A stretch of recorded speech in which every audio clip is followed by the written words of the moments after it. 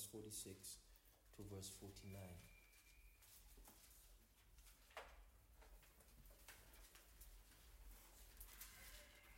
Then he said to them, "Thus it is written, and thus it was necessary for the Christ to suffer and to rise from the dead on the third day." Verse 47, "And that repentance and remission of sins should be preached in his name to all nations, beginning at Jerusalem. And you are witnesses of these things." 49, "Behold, I send the promise of my Father upon you. But tarry in the city of Jerusalem until you are endued from power on high. Behold, I send the promise of my Father upon you, but tarry in the city of Jerusalem until you are endued with power." Now the Lord had risen from the dead, and he was about to be taken, to be received up in glory again. And he tells his disciples in his meeting, he says many things to them, but then he gives them an instruction. He says to them, "Stay. Don't leave this place until you receive the promise of my Father, until you are endued with power." In Acts, he puts it differently, right? He said to them, "You shall receive power after that the Holy Spirit has come on you, and ye shall be witnesses unto me," and so forth and so forth. But what I want you to see there is how Jesus, after his resurrection, refers to the Holy Spirit. He says, "The promise of the Father." He calls the Spirit of God the promise of the Father. The promise of the Father. Easter Sunday, I said to you, the reason for the cross was was the Holy Spirit. Until the body of Christ comes to terms with who the Holy Spirit is, his ministry, and his power, we will never rise up, ascend, and capture the vision of God for us. Jesus tells them, "Don't move, don't move, don't you dare say a word. Don't you dare preach a sermon. Don't you dare do anything until you are endowed with the promise of the Father." What does that tell us about the role of the Holy Spirit in achieving the objectives of God? What does that tell us about the responsibility given to the Holy Spirit by the Father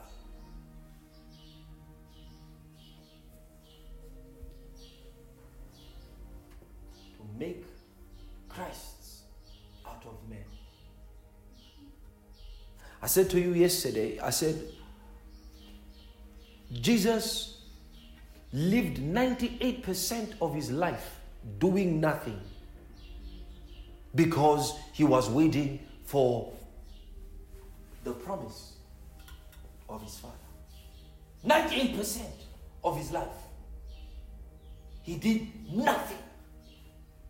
Said not one sermon, did not one miracle. And the other 2%, with the Spirit, he did more than many in their entire lifetime could ever achieve. showing us that the Spirit of God is really the one that makes the difference. He's really the one that gives meaning, purpose, vision to a life. And that really without the Holy Spirit, the church, the body of Jesus Christ, the people of God are without vision, without direction, without hope, without strength, without power. Have you ever considered why you need the Holy Spirit? Have you ever considered that you have a need, whether you are conscious of it or not, you have a need for the Holy Spirit, such that without Him, like I said, there is no value you can give to God. The value of your life, brothers and sisters, depends entirely on what you do with the Holy Spirit in your life.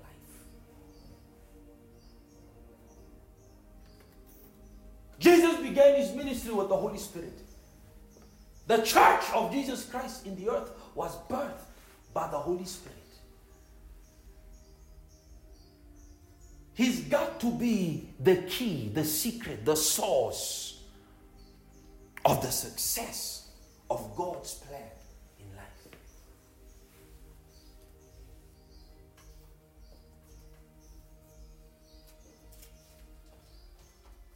Why is He not as real to us as Jesus expected Him to be?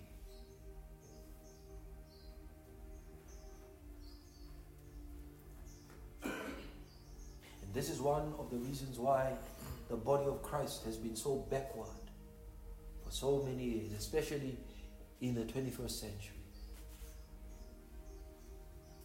Because we have replaced the role of the Holy Spirit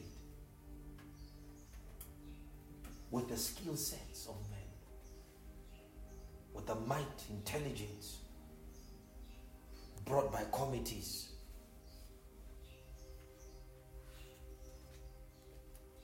It is time for the preeminence of the Spirit in His church to return. It is time. It is time. We've got to give the Holy Spirit the place due to Him. You see, brothers and sisters, the power of the Spirit can only be realized, actualized, manifested in a life that is totally yielded to the Spirit.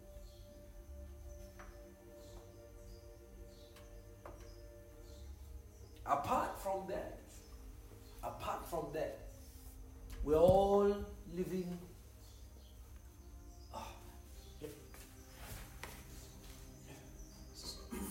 Second Thessalonians chapter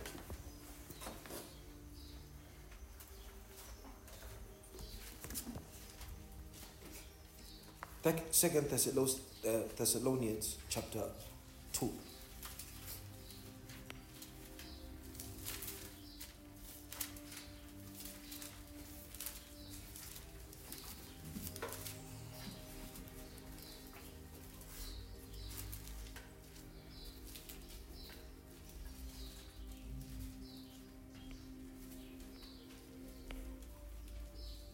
You recording that? Like that. Second Thessalonians chapter 2, you there? Amen. Now, brethren, concerning the coming, verse 1, of our Lord Jesus Christ and our gathering together to Him, we ask you not to be soon shaken in mind or troubled either by spirit or by word or by letter, as if from us, as though the day of Christ had come. Let no one deceive you. Let no one deceive you by any means. For that day will not come, talking about the day of Christ, that day will not come unless the falling away comes first. It says that day will not come unless the falling away comes first.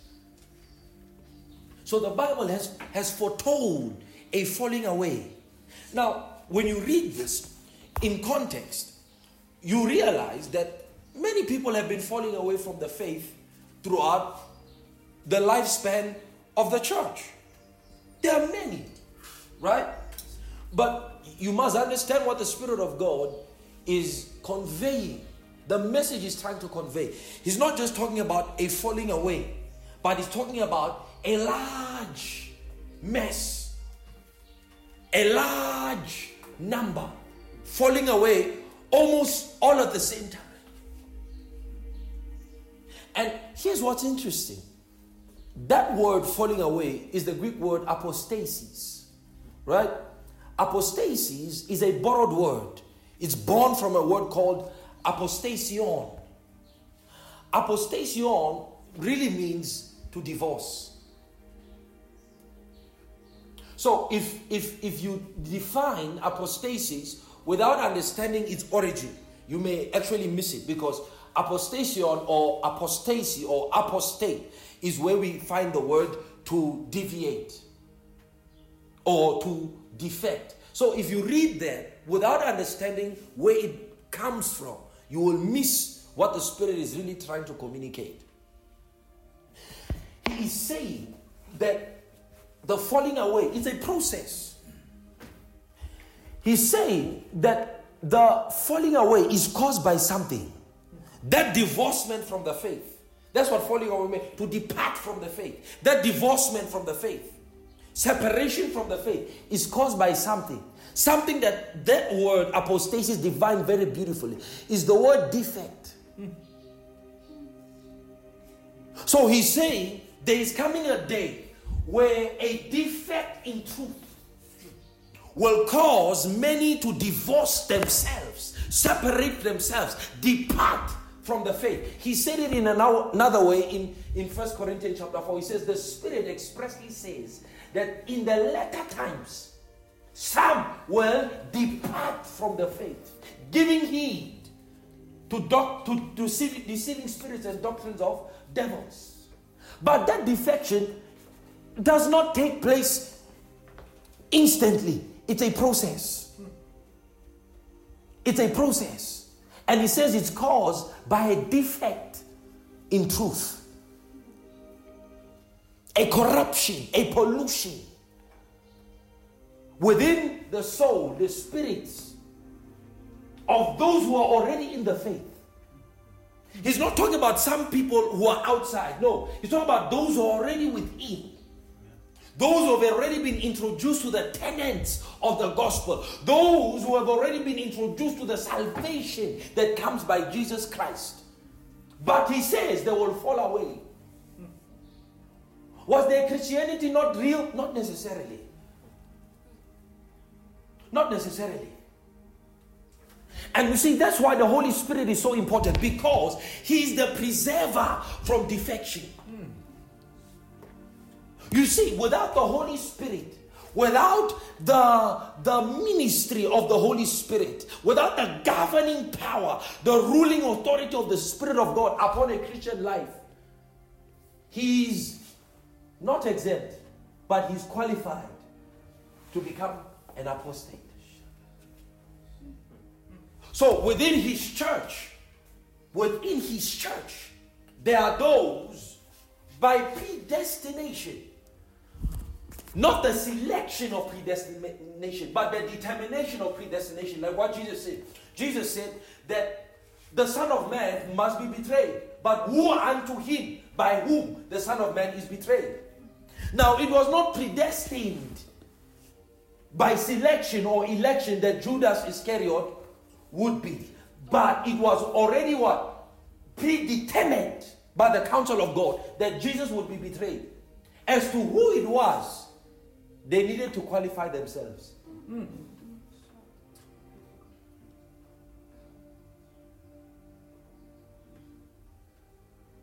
So the role of the Holy Spirit is to deal. That's why Jesus calls it the Spirit of truth. The Spirit of truth. Because only truth is a preserver. Only truth, brothers and sisters, preserves the integrity of Christ's work in a believer's life. Okay, read, let's go down. Same place. Let's go down. See, who are the ones God will give them up to strong delusion, strong deception?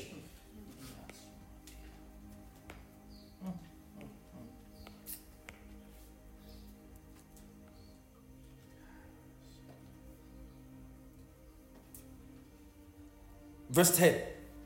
And with all unrighteous deception among those who perish, because they did not receive love of the truth, that they might be saved. Did you hear that? He says it is love for the truth that ultimately saves. Love for the truth. And Jesus calls the Holy Spirit the Spirit of truth. And he says, with unrighteous deception, he will give them up to be destroyed because they did not love the truth.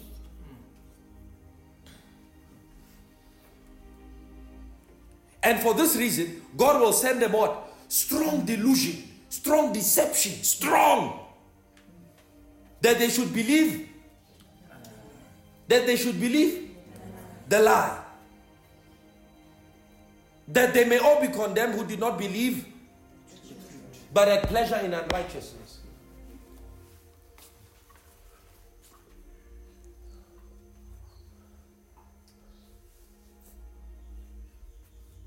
But had pleasure in unrighteousness, who did not believe the truth.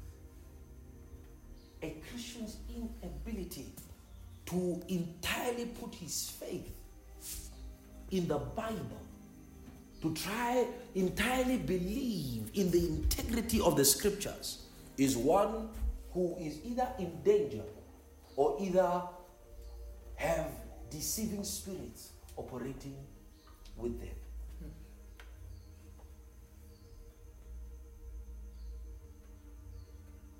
So how do we protect ourselves against the darkness in the world?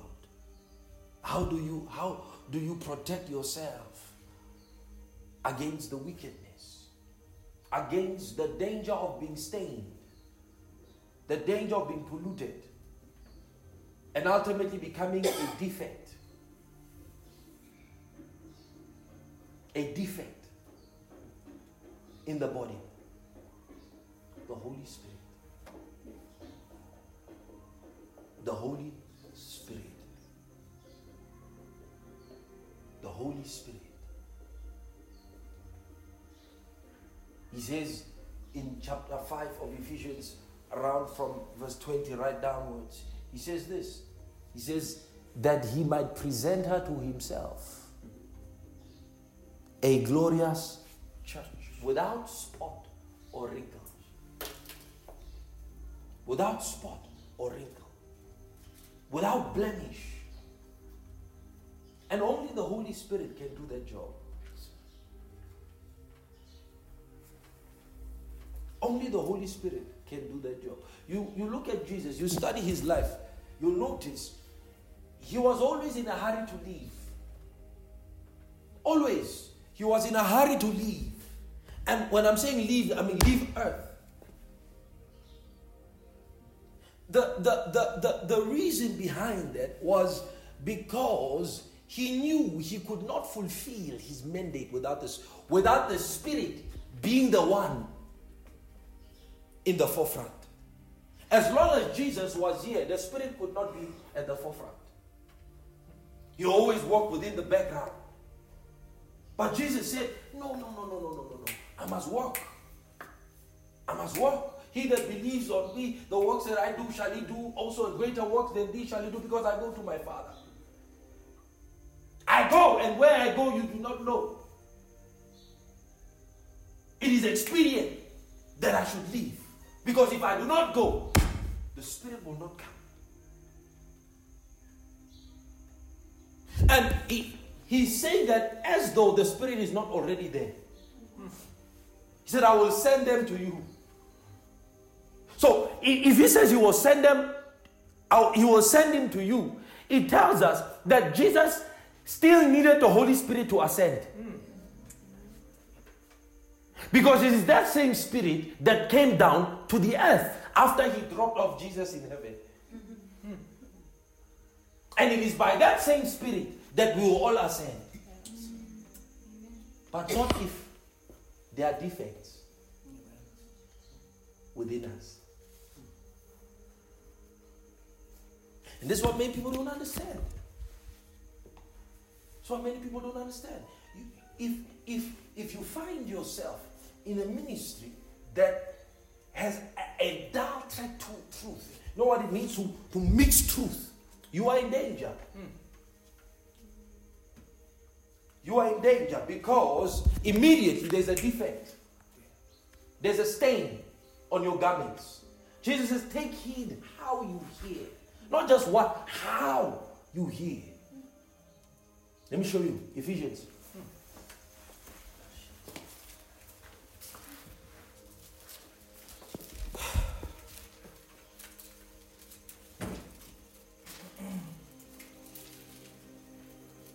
Chapter 4.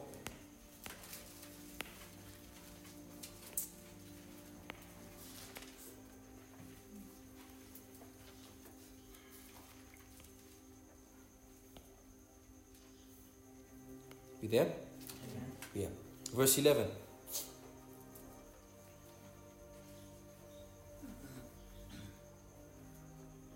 And he himself gave some to be apostles, some prophets, some evangelists, some... See, that's why it's really it's stupid to say you love Jesus but cannot recognize the authority, the government he has set in his church. It's foolish.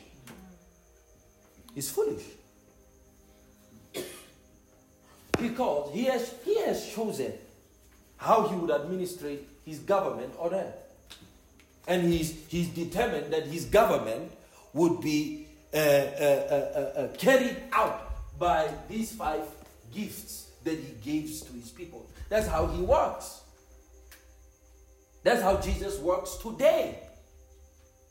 He works by the government which he has established in the gifts that he has given to the church. It's an understanding that should be basic to every Christian. That you really cannot be furnished in the things pertaining to the Lord Jesus Christ without this government in place in your life. Because the Bible says, he himself.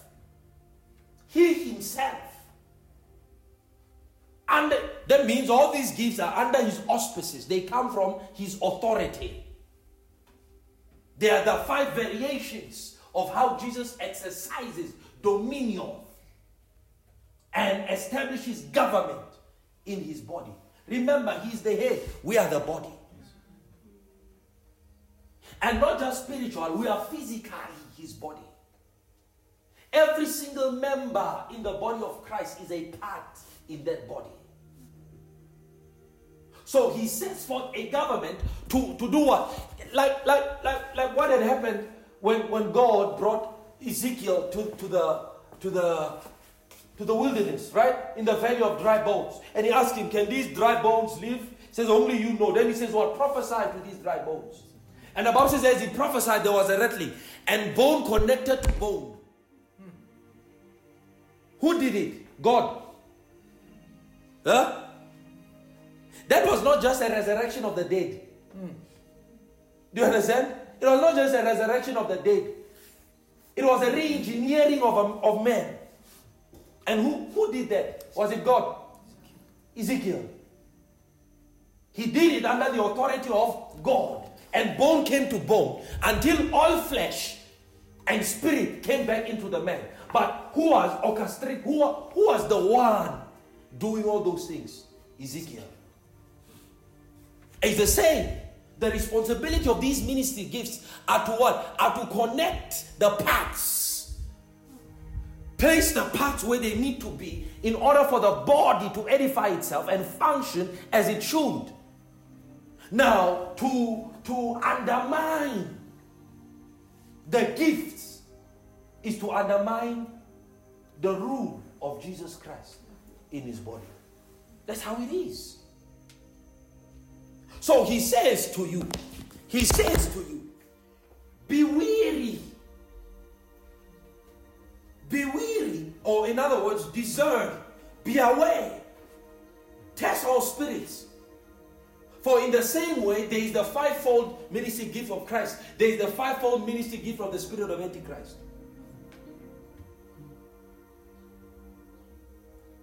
Jesus said, beware of false prophets.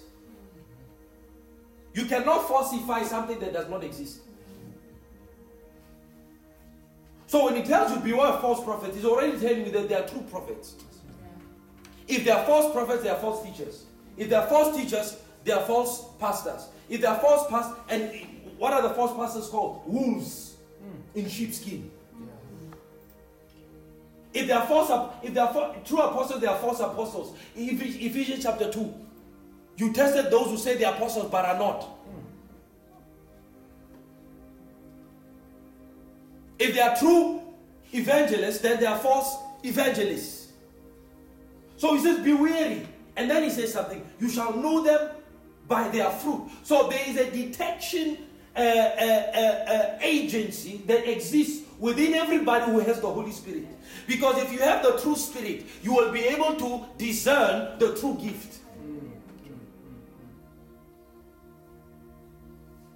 Except you are not under the dominion of that Spirit, you can't.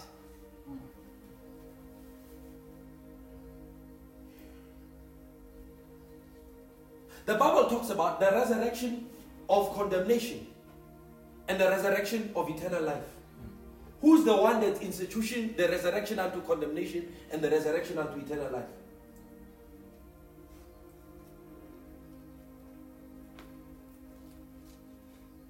So God, you see, God is not unfair, Sister Jessica.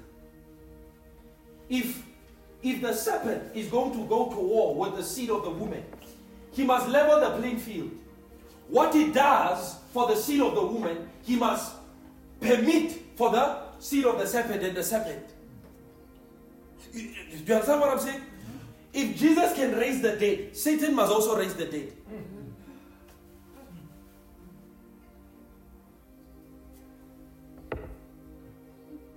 If Jesus can heal, Satan must also heal, because this is a war.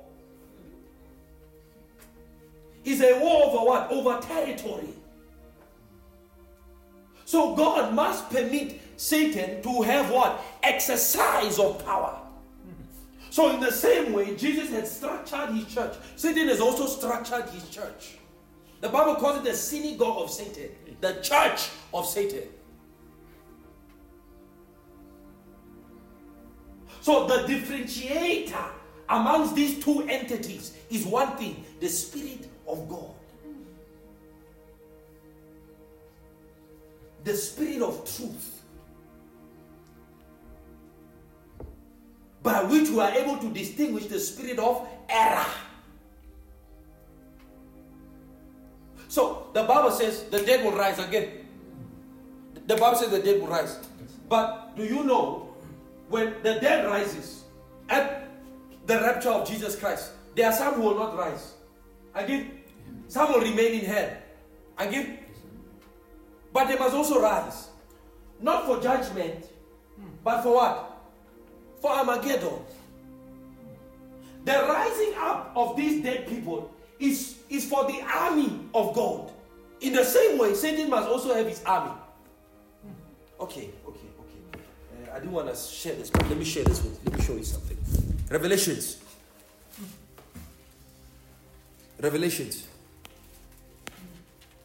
Chapter 20.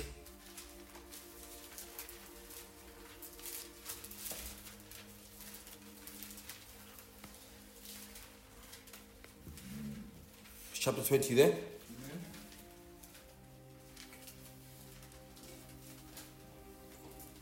Verse 4. Okay, verse 1, 2, 3, Satan is bound 1,000 years, right? And then there's peace. So Satan, God, Jesus establishes his millennial reign. So for 1,000 years, there's peace in the earth. Okay?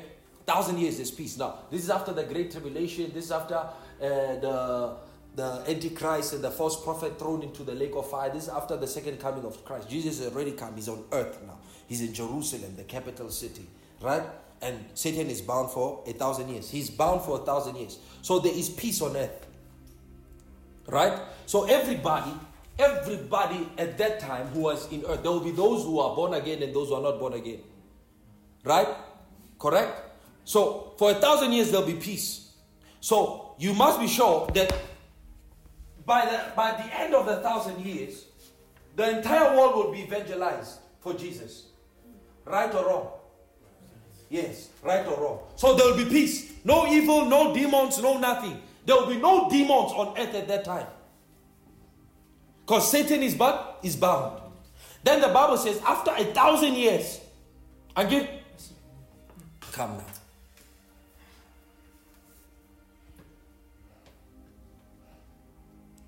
Verse 4, I saw thrones and they sat on them and judgment was committed to them. Then I saw the souls of those who had been beheaded for the witness of Jesus Christ, for the word of God, who had not worshipped the beast or his image, and not received his mark on their foreheads, and they lived and reigned with Christ for 1,000 years. Now, some people have used this to interpret that the church will be there during the reign of the Antichrist. The church can't be there during the reign of the Antichrist. What this one is talking about Christians who remain behind, who refuse to take the mark of the beast and therefore were killed. Yeah, their Christians will remain. Yep. The Christians will remain. Sorry for another day. And they lived and reigned with Christ for 1,000 years. But the rest of the dead did not live again until the 1,000 years were finished. Notice, they did not live again until the 1,000 years were finished. That means the rest of the dead who did not resurrect in the resurrection leading up to the rapture did not rise again until the 1,000 years were finished. But after 1,000 years, they were raised. And who raised them? God? No. You'll see. They did not live again until the 1,000 years were finished. And this is the first. Blessed is the holy is those in part of the first resurrection. Over such a second death has no power, but they shall be priests of God with Christ, and shall reign with him 1,000 years. Right? Now, when the 1,000 years have expired, Satan will be released from prison. Now here's where you must follow context. And here's where you must use logic. And he will go out, verse 8, and deceive the nations which are in the four corners of the earth, Gog and Magog. So now wait. Who will Satan deceive? Because at that time, everybody will be the Lord's. So will he go now and deceive those who are already the Lord's? Will he? Because the Bible says he will go and deceive the nations who are in the four corners of the earth. Notice what the Bible is saying here. The deception is to the nations who are at the four corners of the earth. Calling them Gog and Magog. Who are these that are at the four corners of the earth? He's not saying he will go all over the world. He's referring to specific nations. Gog and Magog, who are at the four corners of the earth. But remember what he said. The dead did not rise again. So where is Satan going? Because ethnos here, he's not talking about territorial places. He's referring to ethnos. He's referring to a group of people. So the nations he may be talking about here is nations who are already where? In the land of the dead, in the region of the dead. So Satan will pull what Jesus did when he raised the dead. Remember, it was Jesus appeared, the dead rise. Now Satan is coming out of prison. Why is he coming out of prison? Because it is the last great battle called the Battle of Armageddon. The battle that will take place between the mountains of Gog and Megiddo. So these nations, who are they? We must find out who are they. The Bible tells us. Look, listen to what the Bible says. And it will deceive the nations which are in the four corners of the earth, Gog and Magog, to gather them together for whose number is as the sand of the sea. How? There are many. Are these people here on earth? No. Because it's whose number is the sand of the sea. So here's where logic comes in. Here's the 1,000 reign of Jesus Christ and his people, right? The whole earth is populated with Christians. Whole earth is serving the Lord. Now, who are these who are as the sand of the seashore? Where do they come from? Do they come from earth? No, they can't come from earth. Because earth had already been in peace for 1,000 years. Now, who is going to deceive? You. Do you think there's a possibility of deception after men have seen Christ? Men have been in heaven. Men are living with Christ physically on earth. Do you think there would be any possibility of deception ever again? No. So these army that Satan will bring up, notice the wording, will bring up, are the ones whom he will raise from the dead.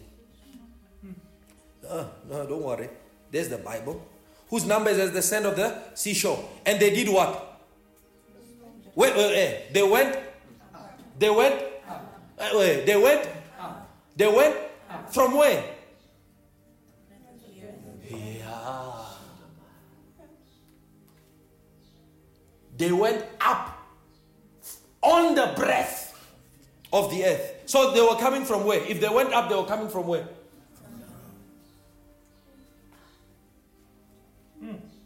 And surrounded the camp of the saints. What are you seeing here? Zombies. Yes. The rise of zombies. You know The Walking Dead? Zombies. This is what's going to happen. So when Satan is released from his prison, he will go down and resurrect some folks from the... He must. That's how it is. He must have. God must level the playing field. Can't be unfair. That's why he says he will crush your head, but you will bruise his heel. Jesus will be hurt by Satan. Yeah, in the destruction of Satan, he will be hurt. Through his people. You get that?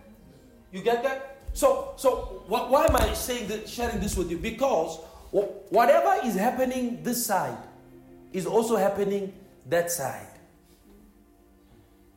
Do you understand? But this side, the false side, knows the end. So that's why he's doing what? He's mixing everything together. He says a farmer sowed what? He sowed seed, sowed wheat in the ground, right? Then while men slept, the enemy came and sowed tares among the wheat. And then when his servants found out, they said, should we take out? He says, no, leave them. Let them all grow together. So some are wondering, but why isn't God judging these false prophets? No, they are growing together. The time of harvest has not yet come. So they are growing together. In the growing together, the tares and the wheat looks alike. It's only when they become full grown that you notice the difference, because the tares contain a shade of black. So you're able to differentiate. Oh, this is. But while they are still growing, they look alike. The wise virgins and the foolish virgins, they look alike. They're all virgins, all clean. But their foolishness is hidden. Until what? Until it is invoked by an event. So they're all growing together. So everybody's deceived. Now, why are people deceived? Do they need to be deceived? No. They are deceived because they do not love the truth.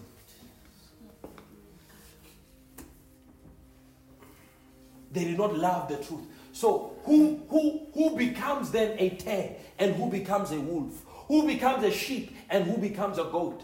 All those things are by predestination already determined. But by selection, you qualify yourself.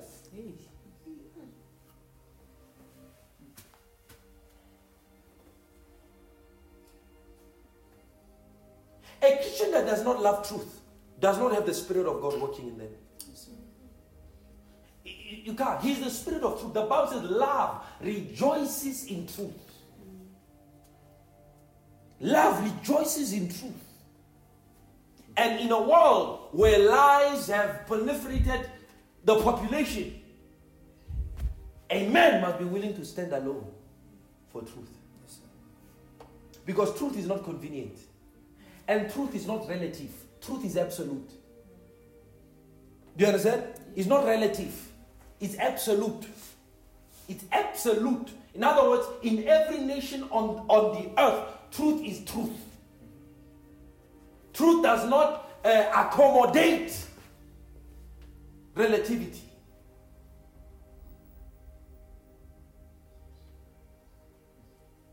So Jesus says, he himself gave some.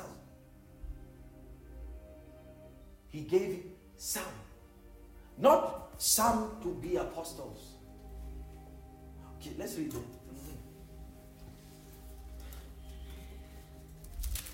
Dear God, dear Lord Jesus,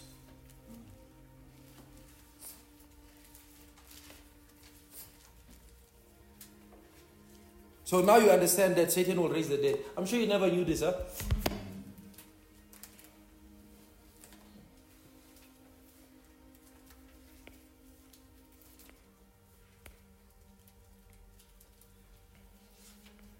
Are we there? He himself gave some to be apostles, some prophets, some evangelists, and some pastors and teachers. In other words, these things are given by Jesus. Do you understand? They are given by Jesus, not an angel. Jesus. Angels do not confer ministry gifts. They cannot confer ministry gifts. Jesus must confer ministry gifts. Why? Why? Because whatever ministry gifts is conferred by Jesus or commissioned by Jesus must reflect in it the character of Christ. That's discerning, that's discerning 101. To really detect whether that ministry gift is from Jesus, it must have, even if it's not full-grown fruits. And that's why a minister who is called by God should not go into ministry with seeds. You understand what I'm saying? With his character in seed form. He must go there with fruit, because he is there to represent the character of Christ. So if there is a ministry that in whose minister or the one over that ministry is leading, whose character is not reflective, whose ministry, whose gift is not reflective of Christ, you know one thing: the Spirit of Christ is not operating there. So you can defer that to what? The operation of the spirit of Antichrist. He may know it or not know it. He may be conscious of it or not be conscious of it. You are not false because you choose to. You are not false because you know that you are. There are some who are false who don't even know. Okay.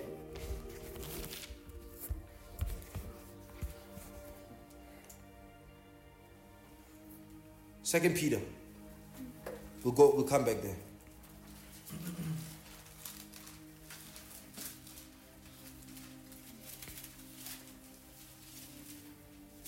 Second Peter chapter 2.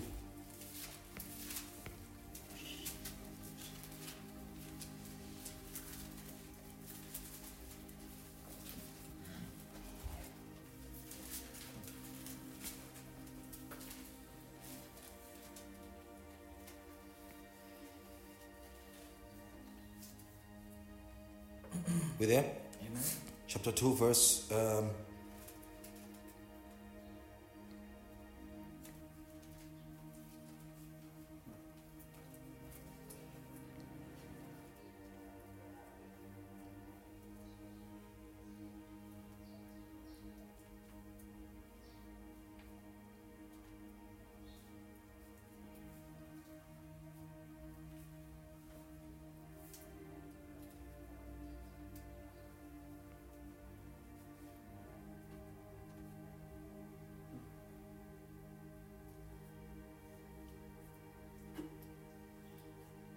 Verse 1.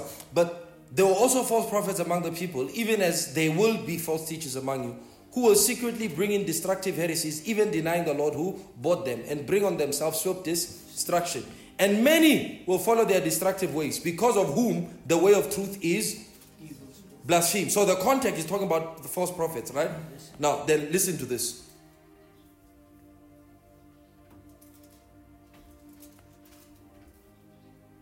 Verse number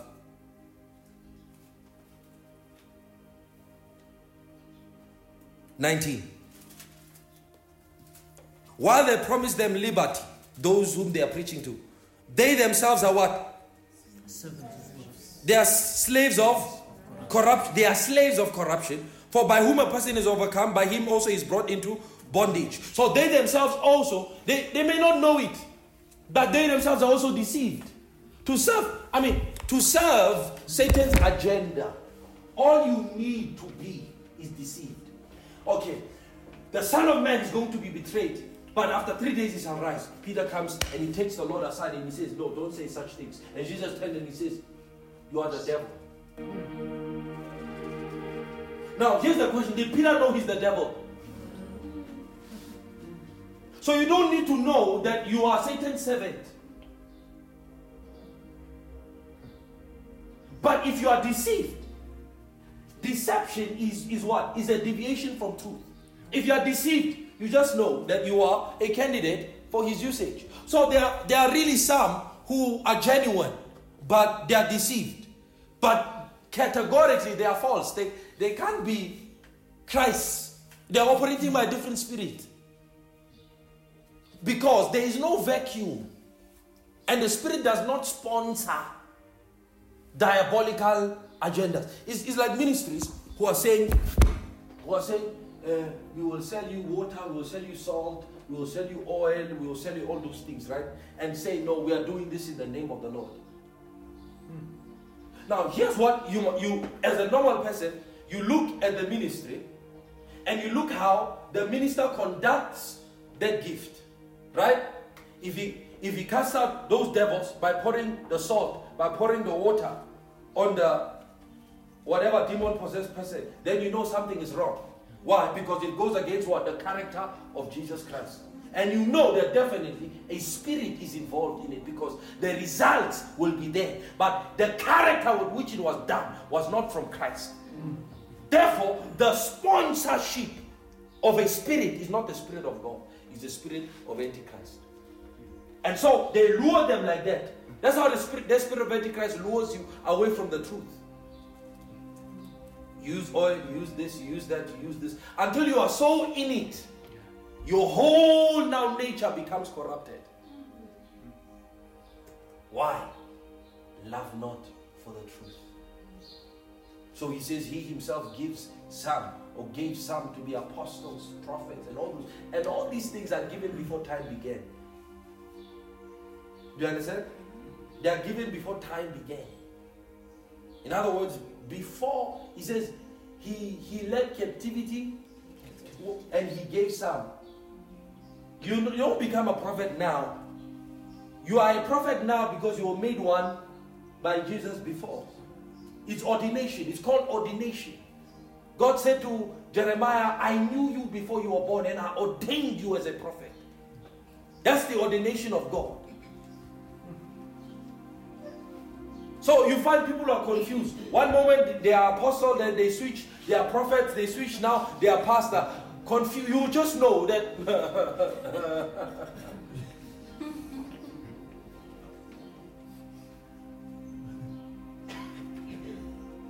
So he says he gave some apostles, prophets, and so forth, right? For the what? For the perfecting of? For the perfecting of? For the perfecting of?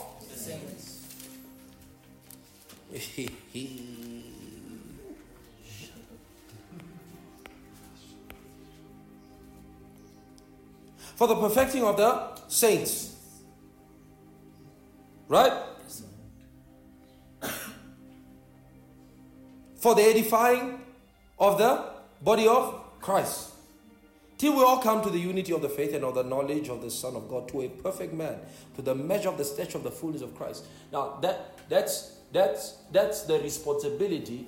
That's not your responsibility. You can't bring yourself to the knowledge of the Son of God. You can't. A Christian can't bring himself to the knowledge of Christ without the help of the ministry gift. And that ministry gift would not be able to do such a work within the lives of God's people without the ministry of the Spirit. Because Jesus was unable to change men except through the Spirit. So, even though the ministry gift is commissioned by Jesus, that gift must learn acquaintance with the Spirit of God. Okay? Amen. So, look at the end goal, right? That's the end goal, the purpose, the real purpose. Verse 14, that we should no longer be children, tossed to and fro about with every wind of doctrine, by the trickery of men, in the cunning craftiness of deceitful, but speaking what? May grow up into all things into him who is the head. That says only truth can cause the church to grow. And it is impossible to know what truth is without acquaintance with the Holy Spirit of God. So you and me need to understand what is the role of the Spirit here in my life. What is the Spirit's role, the Spirit's responsibility, and also my responsibility in cooperating with the Holy Spirit. Notice, the Bible says this about the Holy Spirit. It says about the Christian man, the spiritual Christian. It says, those who live according to the Spirit set their minds on the things. So there is such a thing as the things of the Spirit. And the Bible says this about God. No man. It says, no man knows the things of man except the spirit of the man which is already in the man. Even so, no man knows the things of God except the Spirit of God. For he searches all things, yea, the deep things of God. That's what the Spirit of God does. What he does is that he administrates the things of God. He brings us in the things of God. And not only does he bring us in, he communicates by teaching us the things of God, comparing spiritual with spiritual. For these things can only be discerned spiritually. So unless you are a Christian who is spiritual, you can never discern and participate in the things of God. You can't. You can't. And that's why the depth that Christianity has only gotten into now is programmed. You come to church, you sing 3 songs, the pastor preaches some crap message, you jump up, you sing your hallelujahs, you go home. But in terms of, you are nowhere near the apprehension of the stature of Christ. You are nowhere near, you can call yourself a Christian, but you are nowhere near the apprehension of the stature of the fullness of Christ. Nowhere near. Because what that minister and that church has just proven is that they have an inability to access the things of God. Now, a Christian or a church's inability to access the things of God is proof that they are not what? They do not live according to the Spirit. Because you cannot live according to the Spirit and not have access to the things of God.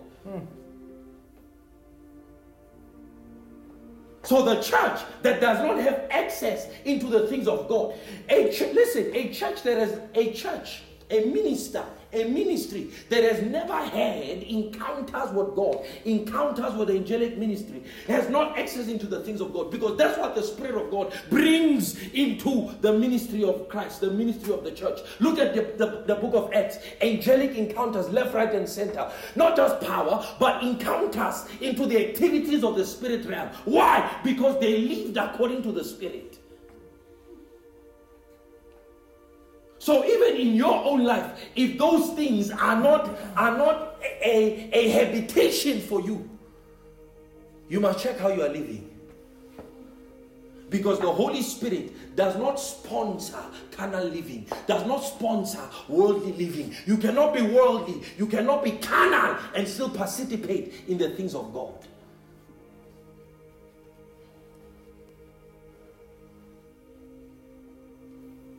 So the Spirit of God in you is unable to search out the things of God, the deep things of God. In you, He's unable. Why? Because your life does not match up with the criteria of the operations of the Spirit.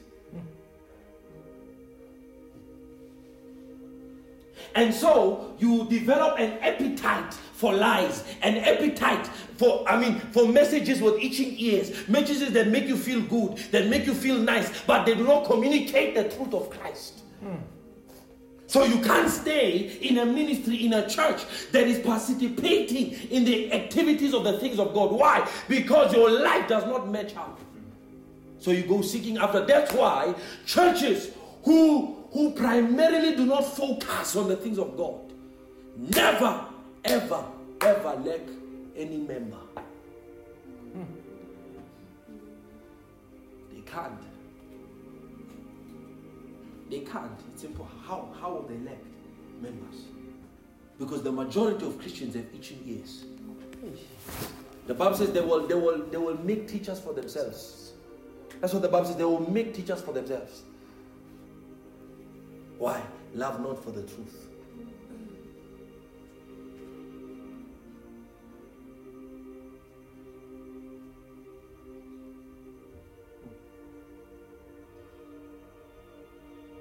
And that's why we are having a hard time today in the body of Christ to really know and understand how to cooperate with the Holy Spirit.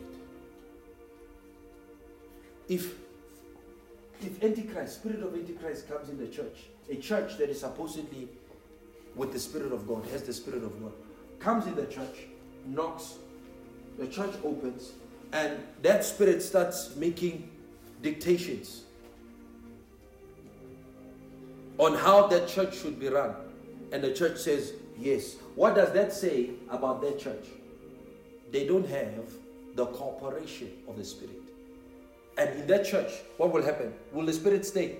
No. Listen, the spirit of Antichrist and the Spirit of Christ cannot cohabitate in one house.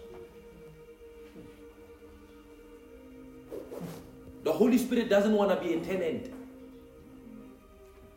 He wants to be the landlord.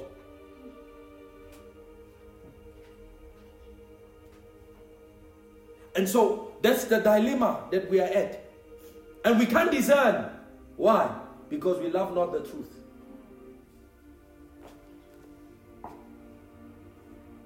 We love not the truth.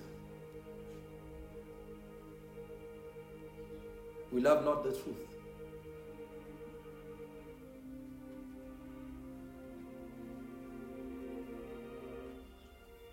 It's easy.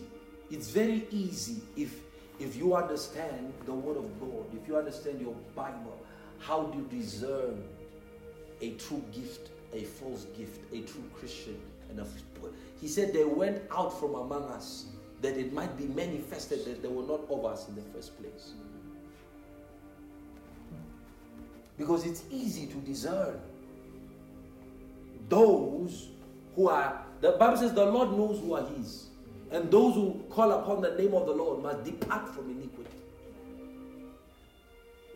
He knows those who are His.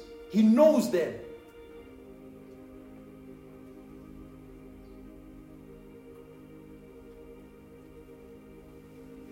So Jesus says, let he who has an ear hear what the Spirit is saying to the churches.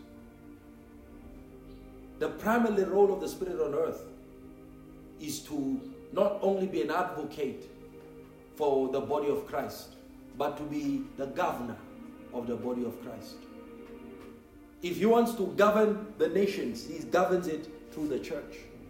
The church is the agent of the Spirit on earth, the agent of God, the agent of Christ on earth. So you cannot say a spirit will be willing to remain in a church where men do not give him cooperation and freedom and liberty and honor his presence to administrate the counsel of God. Will he stay? He can't stay. And here's the thing about the Spirit, all right? Here's the thing, what many people don't understand. If the Spirit leaves you, you will never know that he left you. Truly, if he leaves you, you will never know that he left you. You will never. How many of you know Benny Hinn? Yes. How many of you know Benny Hinn? Yes. That one of the greatest healing evangelists of the 20th and 21st century. But there was a time in his life the Spirit of God left him. And he didn't know it. Because he'd go to healing meetings with hundreds of thousands and people would be healed. He didn't know it until one day he was in hospital. And his heart stopped and he died. He doesn't know. He said he doesn't know whether he died or it was a dream. But in the dream he was standing in a line. And there were many ministers. And right ahead there was a huge gate and a woman playing the piano. And there was Jesus. And Jesus wasn't saying anything. So all Jesus would do is that he would say yes if you are to enter.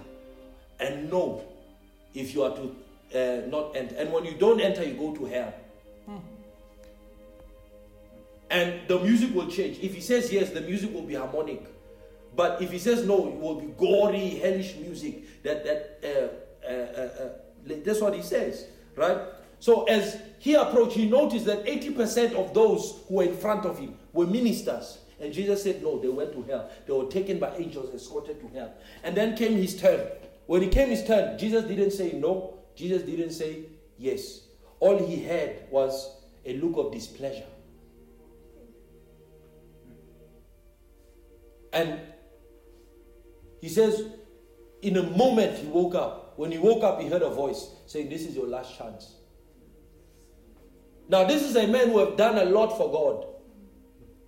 He had done a lot for God. In the eyes of man, he was still at that time the greatest evangelist. He amassed crowds of hundreds of thousands. But when he got before Jesus, he got neither a no or yes. If you don't get a yes or a no from Christ, what does it mean? It's a no. There's no maybe with Jesus. Yes, with Christ, there's no maybe. That's why he says, let your yes be yes, your no be no. He says, anything more than that is of the devil. That's Christ. That's what he says. So there's no in-betweens. Now this is a man who is at the forefront of Christianity. He was one step in hell. One step in hell. He had done so much for God. Didn't God think about what he did for him? You don't know God, huh? You don't know God. You don't know God. In these 10, I've been working on God, seriously working on God for the last 10 years. So I know a little bit about how he operates. You don't mess with God. So what he does, you see, and the reason why he gives us the Holy Spirit is so that we can learn. We can learn the things of God. Have access to the things of God. And also walk the ways of the Lord. Without the Holy Spirit, it's impossible to see the ways of the Lord and to know them or to even walk on them.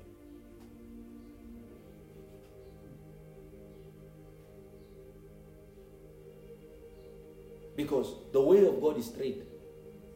He says, go neither to the left nor to the right. If you go to the left, you will fall. If you go to the right, you will fall. The only safest place is on that one. And that one is narrow. And it's full of thorns. Full of potholes. And you are not allowed to take any shortcut. And I told you the other day, I said, God didn't create a new way for Jesus when the one that he was supposed to come through was corrupted. He had to make that crooked path straight. Jesus came through crooked paths. Your Lord through crooked paths.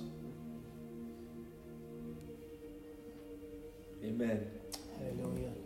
So you need the Holy Spirit. Yes, sir. You see, for me as an individual, my walk with God is personal. It's independent of any other thing. Even your walk with God should be like that. Should be. Listen. Days are getting tough. The angel said the days are about to become harder on earth. So we have to learn how to ride the waves, the winds of the Spirit. You have to learn how to cooperate with the Spirit of God, how to commune with the Spirit of God. The determination of success in life is by man's acquaintance with spirits. Spirits are how men fall and how men rise. They are the cause behind the rise and fall of men. Spirits.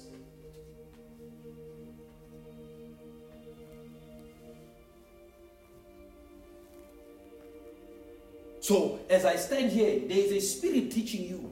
It's not just me. It's a spirit that's communicating.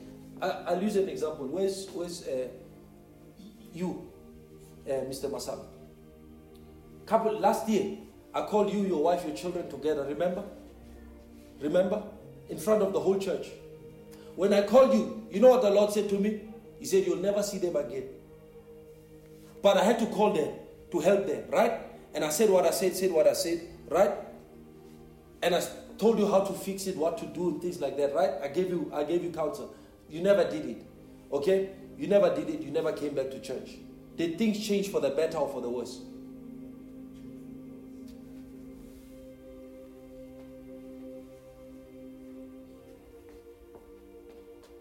And at that point you became angry at God and everything, right? But you forgot the counsel. So if you were done, it's something in the past, right? But I'm only using it as an example to try and communicate something. If you had done that counsel, things would have become and turned out for the better. So what happened was, here's a crooked path, right? The Lord is trying to straighten it out, right? And how does He do that? Through the gift of Christ. Not through a man, the gift of Christ. So when He tries to do that, and there's rejection, the rejection doesn't really come from the people. It comes from the spirit that's been operating there. Because they are so yielded, accustomed to yield to that spirit, it's difficult for them to agree with the Spirit of God now that the counsel is coming. So the refusal plunges them deep into the activities of that spirit, and it continues to devour and cause havoc. And that's how it is with many lives. With many lives.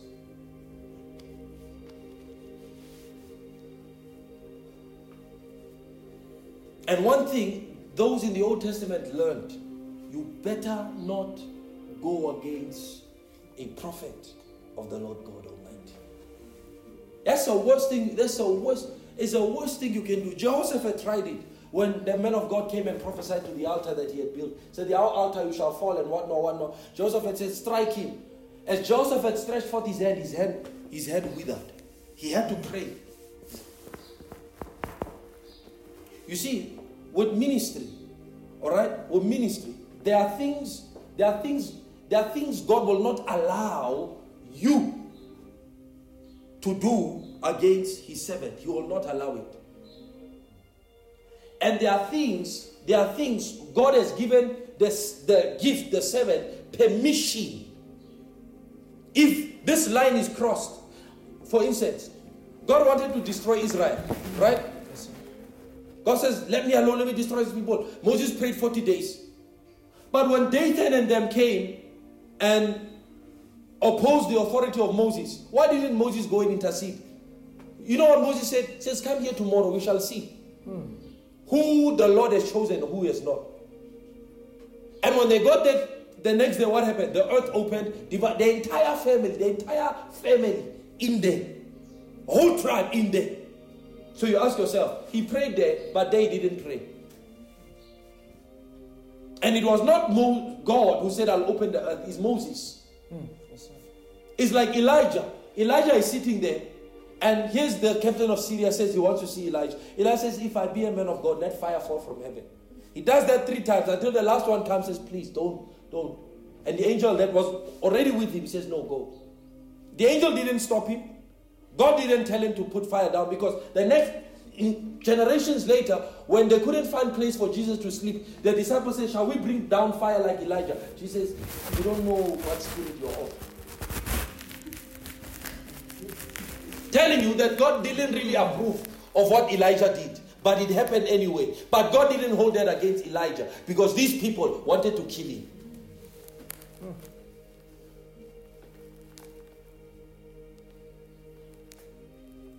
In ministry, you can't use your own wits, your own smarts.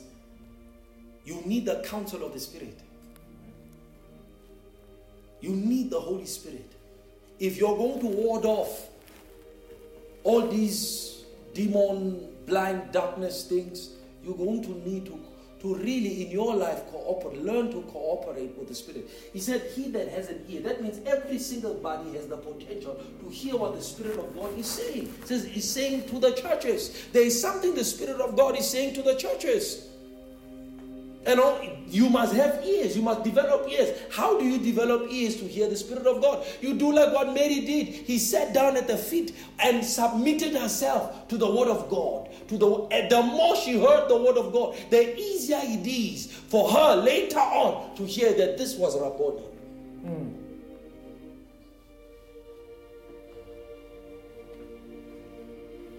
We need the Spirit. We need the Spirit. We need the Holy Spirit.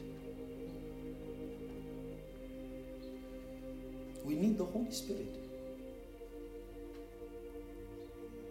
Sometimes, I wonder,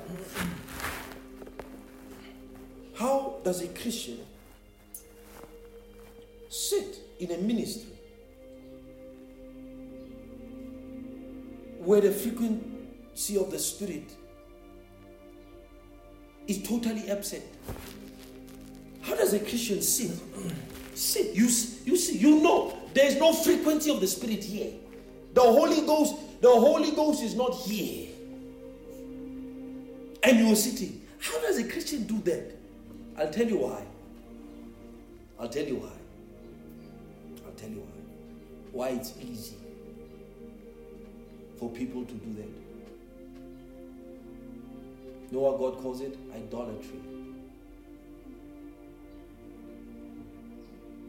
Is when the image of that leader has taken up the image of God.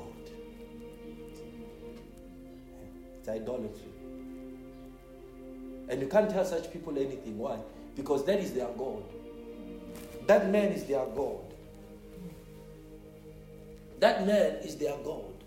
They speak more highly of their pastor than they do of Christ, than they do of God, than they do of the Spirit. Such, that's idolatry. You know it. And you know what the Bible says? It says, from those shy away. Do not eat even from the same table. When a Christian starts speaking more of their pastor than Jesus, you know there's trouble. You know there's my pastor this, my pastor that, my pastor this. Not the word of God this, not Jesus this, my pastor that. You know. They're one step into the gates of hell.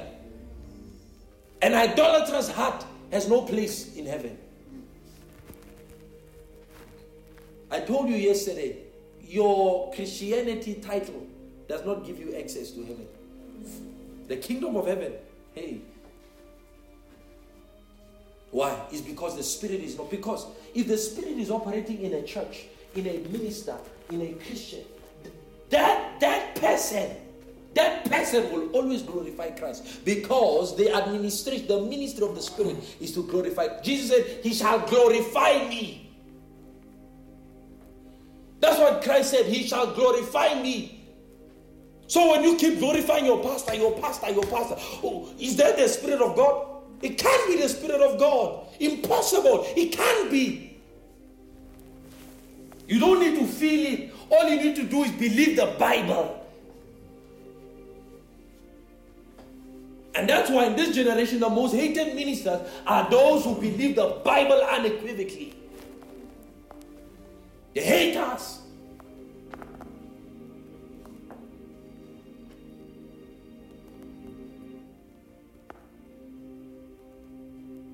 God says, if my hand comes against a nation, and I determined, because of his unfaithfulness, to bring upon it pestilence, a lack of bread, famine, and all those things. He says, even if Noah, Daniel, or Job would intercede, they'd only save themselves.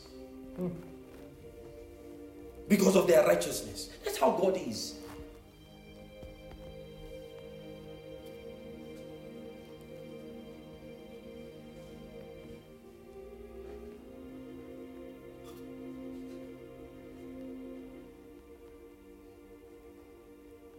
So our willingness to get to know the workings, the ways of the Spirit of God is proof that we have no cooperation with Him.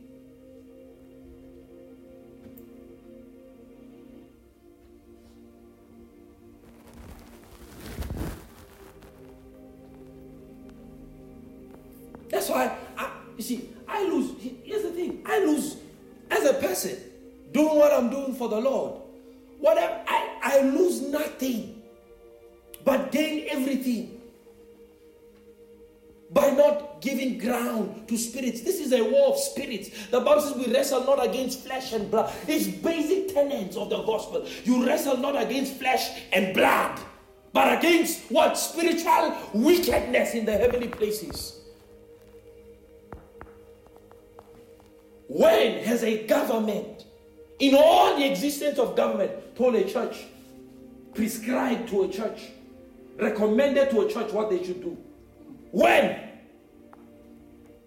And you think the opposition is coming from that president or that leader of that nation? You are sunk here. Here you have gone mad. You have gone mad here.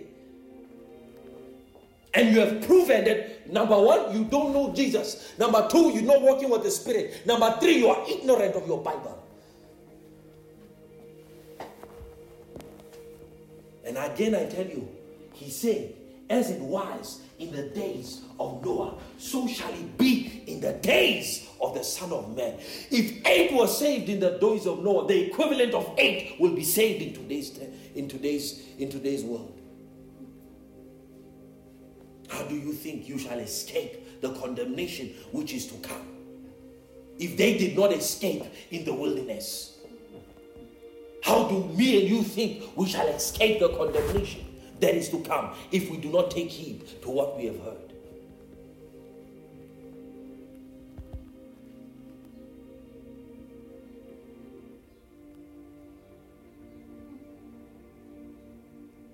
The Holy Spirit.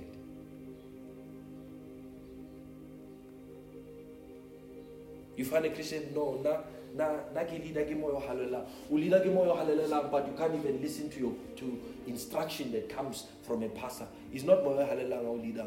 It's some spirit, but it's not moyo halelang.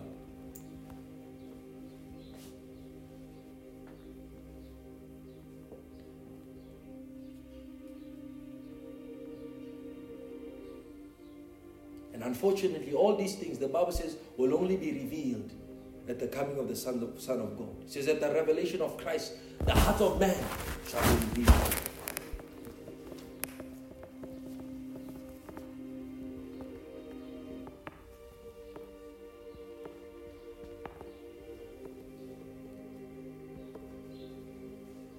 If you do your meditations on the words of Jesus Christ, and you go through all, you will find out that this Jesus that people have been preaching, is not Jesus. They're preaching some spirit, it's something else. It's not Jesus. Read your Bible.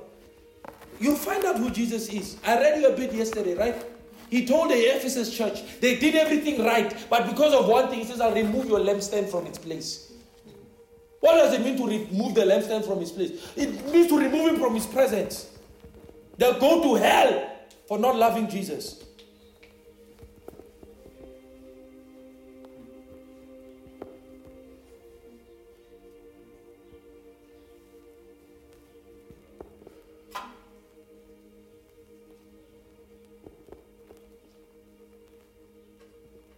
gives us the Holy Spirit so we don't have to go through the severity of condemnation and judgment that is to befall many of his people.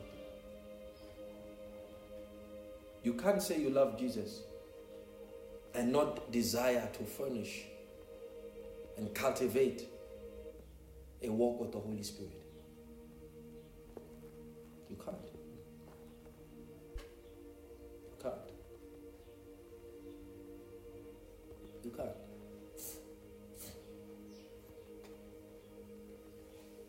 You can't. You'll be fighting a losing battle if you do that.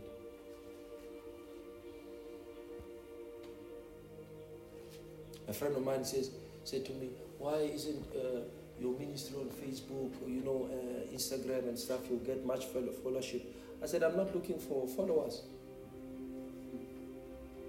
Why do I need to market myself? For what? For what? For what? No, so that the world can hear your message. No. If God wants them to hear it, He'll bring them.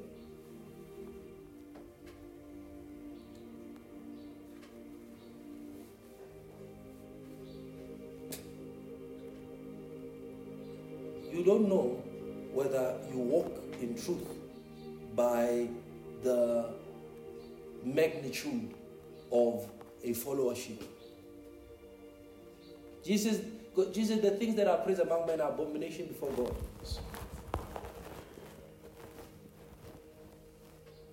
Jesus, throughout his ministry, had loads of fellowship. At the end of his life, who was there? Where were everybody he healed? Where were they? Where was the woman of issue of blood? Where was blind Bartimaeus? Where were the two blind men? Where were those he healed? Where was the mother of the son whom he raised from the dead? Where was the little daughter whom he raised from the dead when he was dying? That's why he says, if you want to follow me, carry your own cross. Deny yourself. Then you will be my servant. That's the cost of following Christ. That's the cost.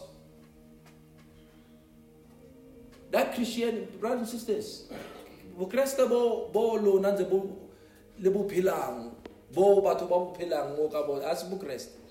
It's something else. It's not Christianity. And if you want to live that, by all means, live. Minus one issue, minus one problem. Live. You'll be doing us all a favor, doing me a favor.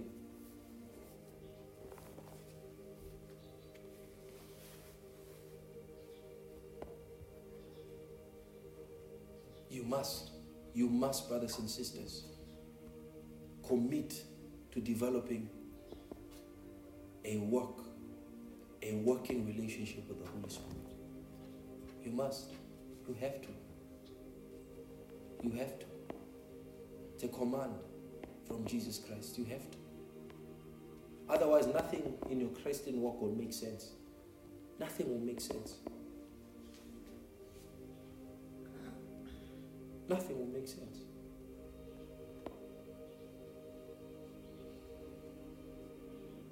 We are given the opportunity by the Lord in these days to get closer and closer to the Holy Spirit than in any other time in history. We must grab a hold of it. We must grab a hold of it. We must grab a hold of it. If the things we teach do not draw you closer to loving God, closer to God, closer to His presence, and these are not the teachings of Christ, these are not the doctrines of Christ. Because every doctrine must bring you close to the Lord, must bring you close to His presence, must bring that desire in you to be with Him in His presence.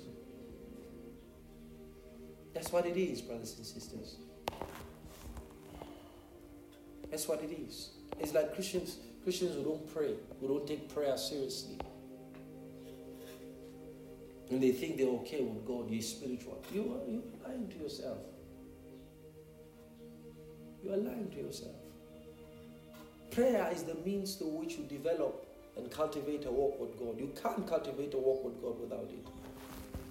You can't. It's impossible. You can't. The discipline of prayer. I'm talking about the discipline of it.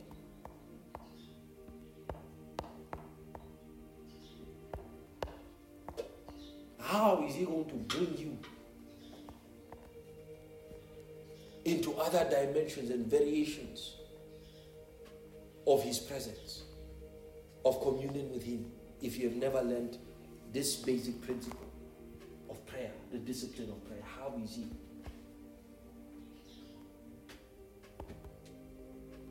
How is he going to do that?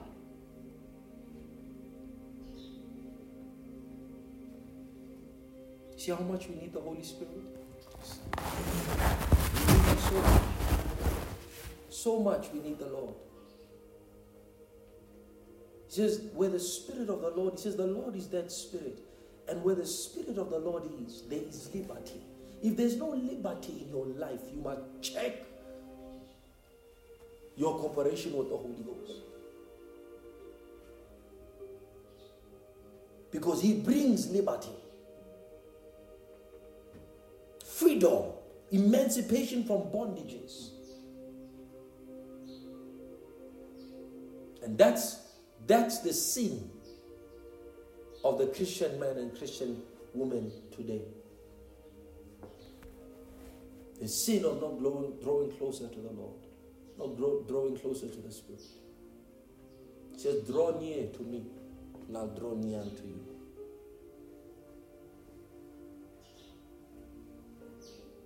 When will you get to realize that this world has nothing to offer you but shame and damn and darkness and blindness? What must happen for you to realize that? Must the economies of the world crash?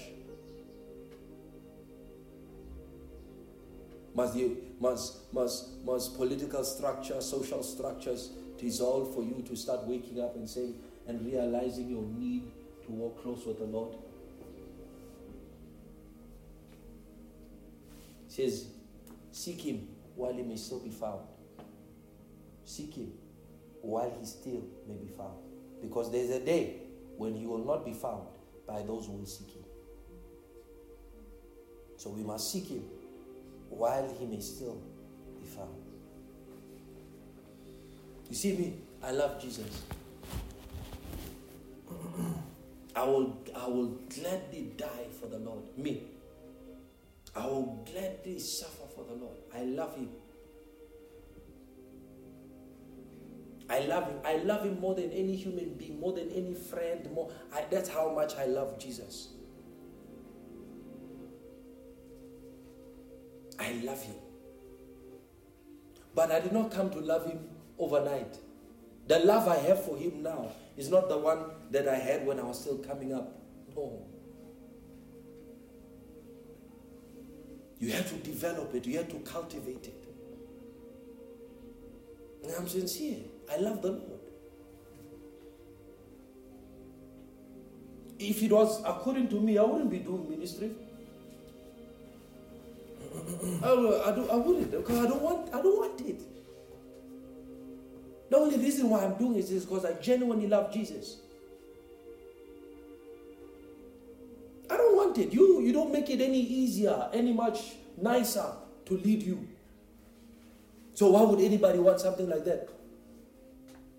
But because I love Christ. I love Jesus. So I must do what he commanded me. What he commanded me. And this is Jesus' command. And I'll do it to the best of, I will do it to the best of my abilities. Because I love him. I love him. I'm not like you. I don't have any other bridges left to cross. All my bridges have been crossed. It's me and Jesus. If I fail, I'll fail in him. My ministry, I'm doing this, I'm not pretending. And I'm not doing this to get any accreditations from you, any appraisal from men. I could care the less.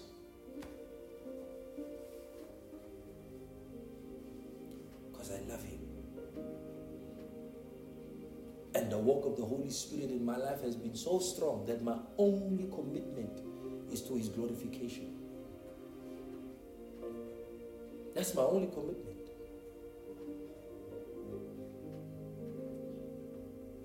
Because I know one day I will meet him and I'll tell him, Lord, I did the best. When I was still starting out, I was doing ministry because, it was, he said I must do it. And I did it, saw some nice power things. Then it was for the power, but when we grew up, what's all this about?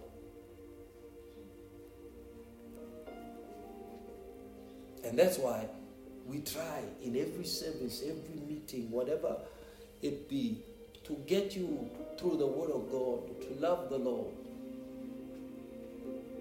To love the Lord.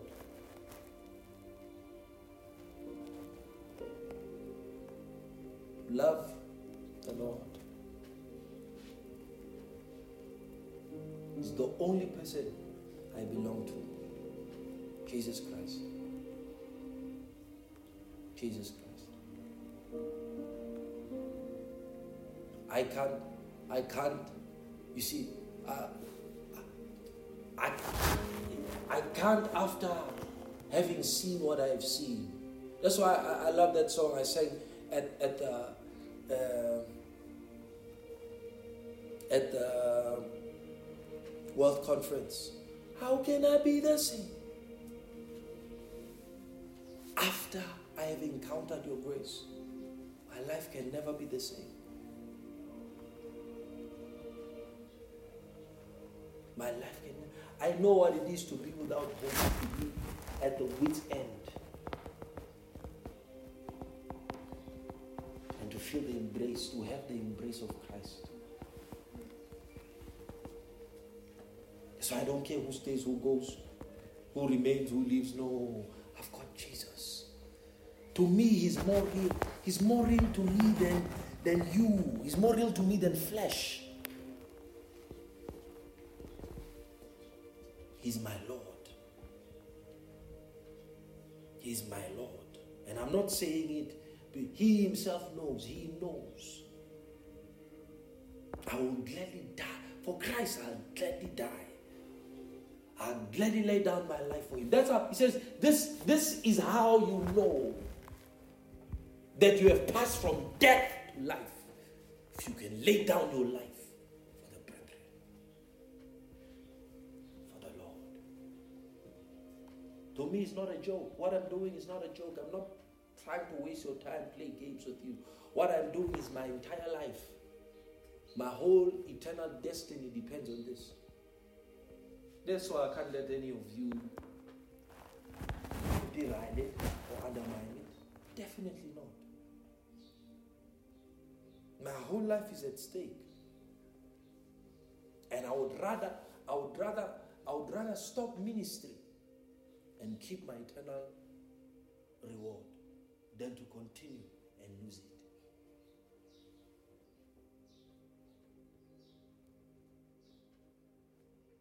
If there was ever a minister who is not doing this in ministry for money, it's me.